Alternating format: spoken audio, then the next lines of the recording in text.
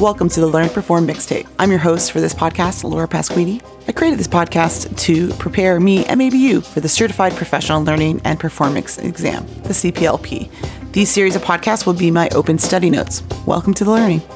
In this episode 3.4, we're going to talk about ways to facilitate informal learning and building communities.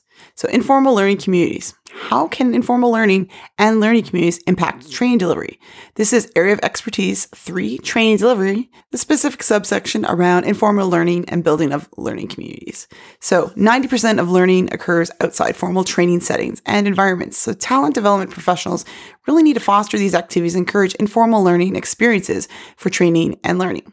Learning objectives in this section include list at least 3 ways to facilitate informal learning and describe 3 ways to encourage learners to develop their own personal learning network. So this is a favorite part of mine. I like informal learning a lot, and I think it complements a lot of what we do with formal learning and training.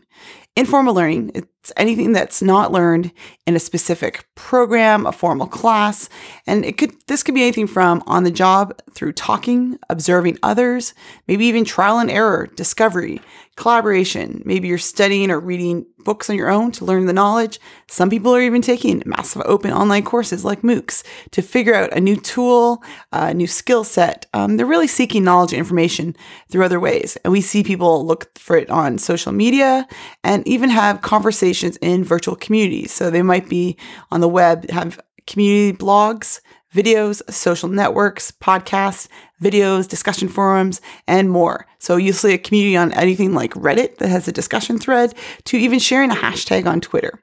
So that's a little touch on informal learning. Formal learning defines learning as a behavior change and rooted in a philosophy of behaviorism.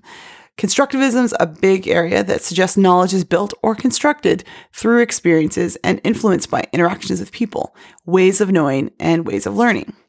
When we talk about learning platforms and applications, there are so many ways that you could go ahead and find these opportunities to learn informally and formally online. So with the growing number of digital spaces, they're allowing people to interact and exchange information, develop ideas together, post questions, share advice, and disseminate things. Like, you know this. You might use this on a social media platform.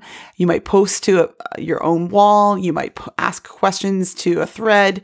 Here are a few ways that you can think about learning through these web technologies and different platforms that are networked and connected. So blogging, you might capture ongoing knowledge. You give a voice to your learning, like I blog, and I just try to write down things I'm learning about, training, and discovering. Tags, you could search, find, retrieve, and link knowledge. So people do this through social bookmarking. People also use hashtags on Instagram and Twitter to thread and recall things. So it's kind of like searching the catalog to find topics and also manage information. People often use wikis as a support and cooperative decision-making space that also allows for documentation. So you can have many users edit and augment a wiki. This could be like a PBWorks or even a Google Sites where you have multiple people access to different pages. You could upload files, share resources within, and it becomes like a repository.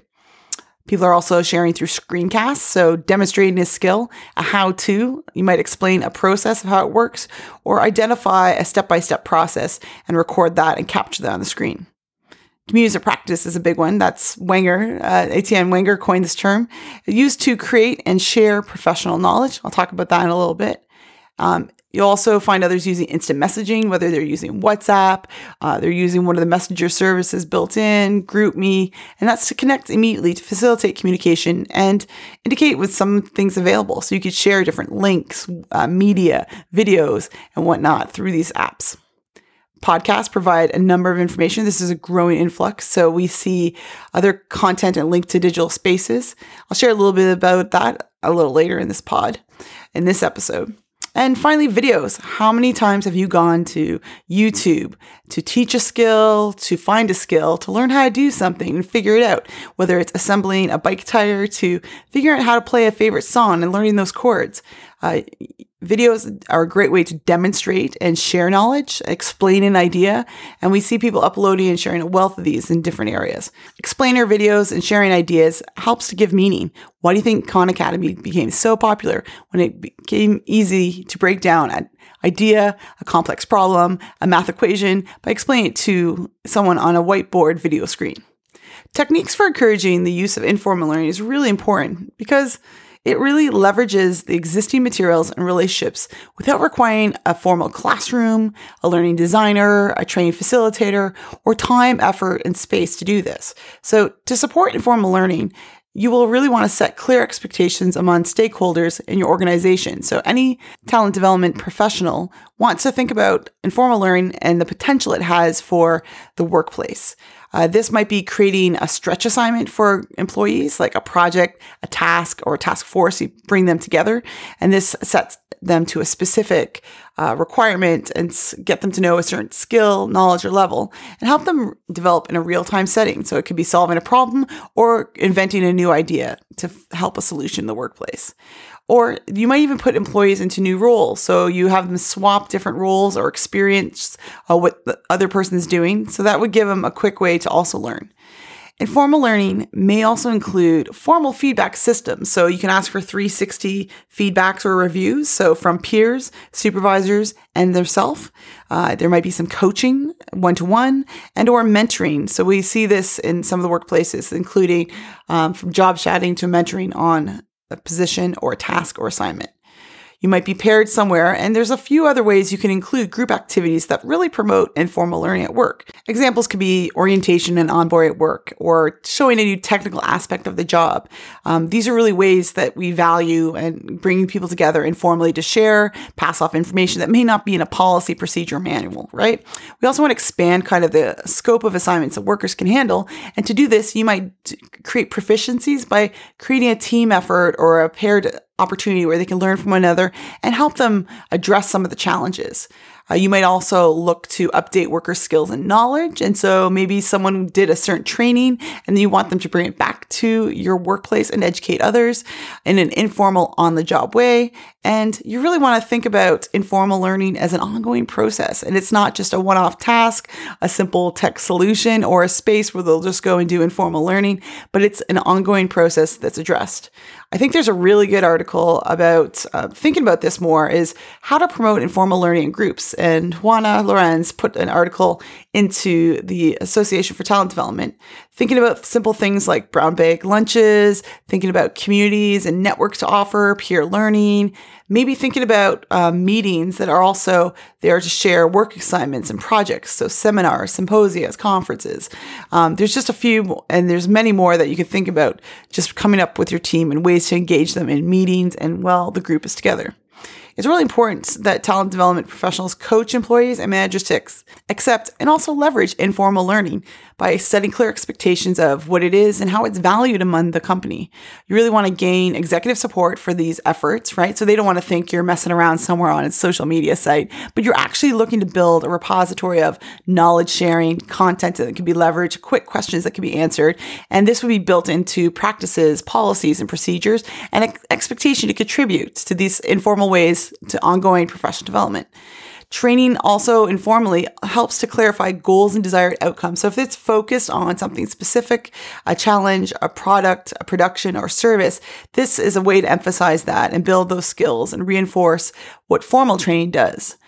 This could also be a way to identify gaps in any knowledge and skills. So informally, you may see a kind of co-sharing and coaching opportunity between your employees that can help informally tool up and train them. And you might also let employees lead their own learning efforts when possible. So have employees decide independently, where do they want to study, research, collaborate, and what skills do they want to work on? An area that was mentioned in this section is developing a personal learning network, which is also known as a PLN. I'm a big fan of PLNs. It is an informal learning network that really consists of people you want to learn with. You will interact with them, and the personal learning network drives knowledge from in a personal learning environment that you choose. So it's not a specific platform or a specific space. It could be wherever you're wanting to connect and make meaning. This really comes from the principle of connectivism. So Simmons and Downes came up with this coin. It's kind of a epistemological view and a way to look at how you're going to interact and develop in a highly connected society. So really, it's the collective actions and between all the nodes in a network that's a result of forming new knowledge. So really, you are creating knowledge and sharing knowledge, and it interacts between those networks that you currently connect to. So think about the people that's just in your own neighborhood, let's say, and where do you learn and what do you get from them on what's happening in your day to day? Do you see them while you're walking by? Do you communicate on your Nextdoor app? Are there other ways that you've made connections and meeting points that you've learned a little bit more about your neighborhood? This is also true for our work environments, our work industries, our work associations. We see these little nodes and pockets of groups off learning, sharing, whether it's swapping a resource article on a listserv to tweeting out a link to watch a really important webcast or video. We see them sharing between one another and also creating the knowledge and some of those previous things that we've talked about, like blogs, webcasts, webinars, videos, and podcasts. So I think about connectivism as like constructing meaning from those that you are connected with. It really is creating a network that continues your professional development and knowledge growth. So on a social network, you might find them in a LinkedIn group or even on a Twitter chat, sharing and swapping ideas. Another way that you can think about this is selecting 5 blogs that you find interesting and start reading them, and maybe even contribute your own comment or consider starting your own blog or digital space to share what you're learning about as you start training up informally. Think about joining a microblogging community. So it could be an informal hashtag you follow on Twitter or an actual chat that meets on a weekly or bi-weekly basis on a topic of your choice. And you might also want to think about asking for more help and support with media.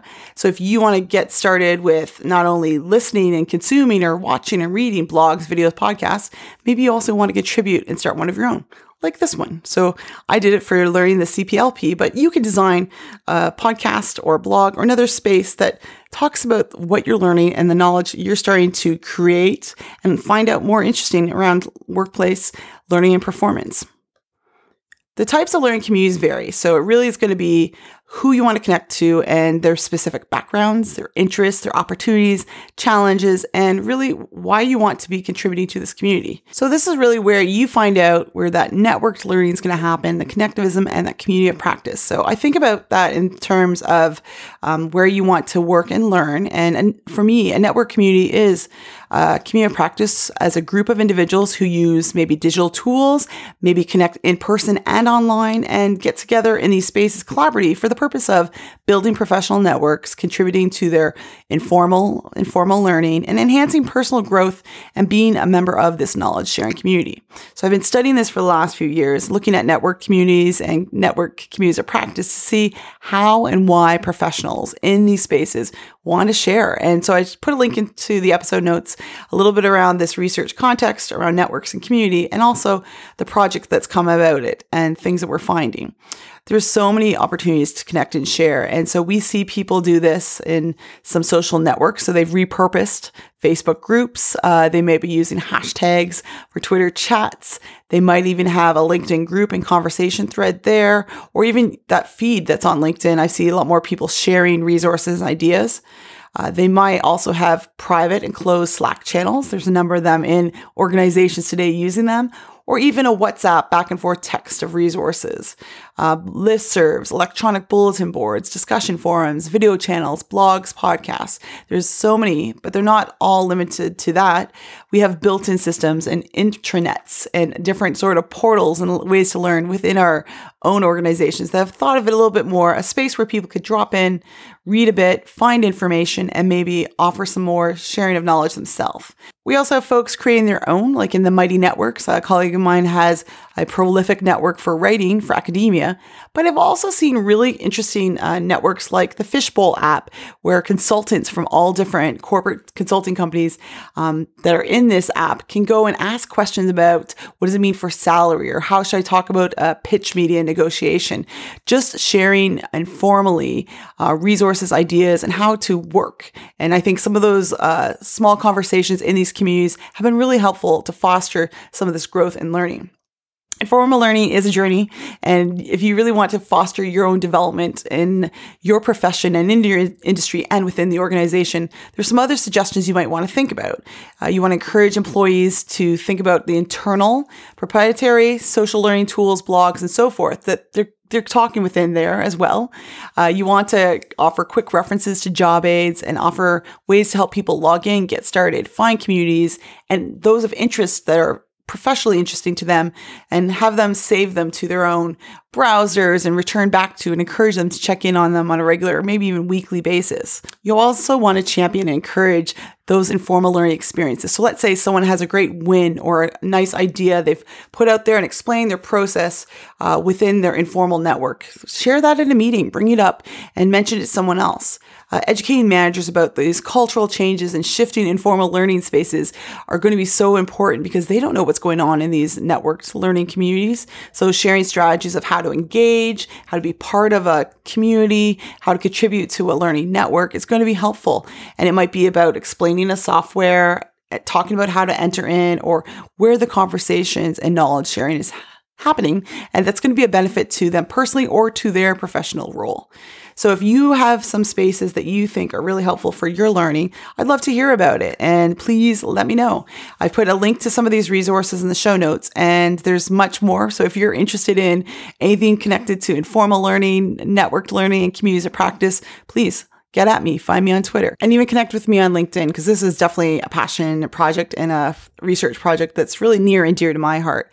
The last community of practice that we should always be a part of, especially if you're studying for the CPLP. Hey, did you not know there is a certified professional in learning and performance candidate prep group on LinkedIn? So if you haven't joined that, I'll put a link to that in the notes, because that's one that you might want to ask questions if you're studying for the CPLP exam like I am. And let me know where else you go to find your networks and explore professional opportunities to learn informally, online, and in person, wherever you are. So let me know what is engaging you informally in your own professional development and training and learning these days. Thanks for listening to the Learn Perform Mixtape. If you're liking this podcast, subscribe, tell a friend, give me a like, and give me a review. If you're studying for the CPLP or you have already, let me know. I'd love to chat, and I'd love to get your advice. Comments, questions, thoughts, and love are always welcome, and I have my details in every episode notes. So please reach out. Let's connect.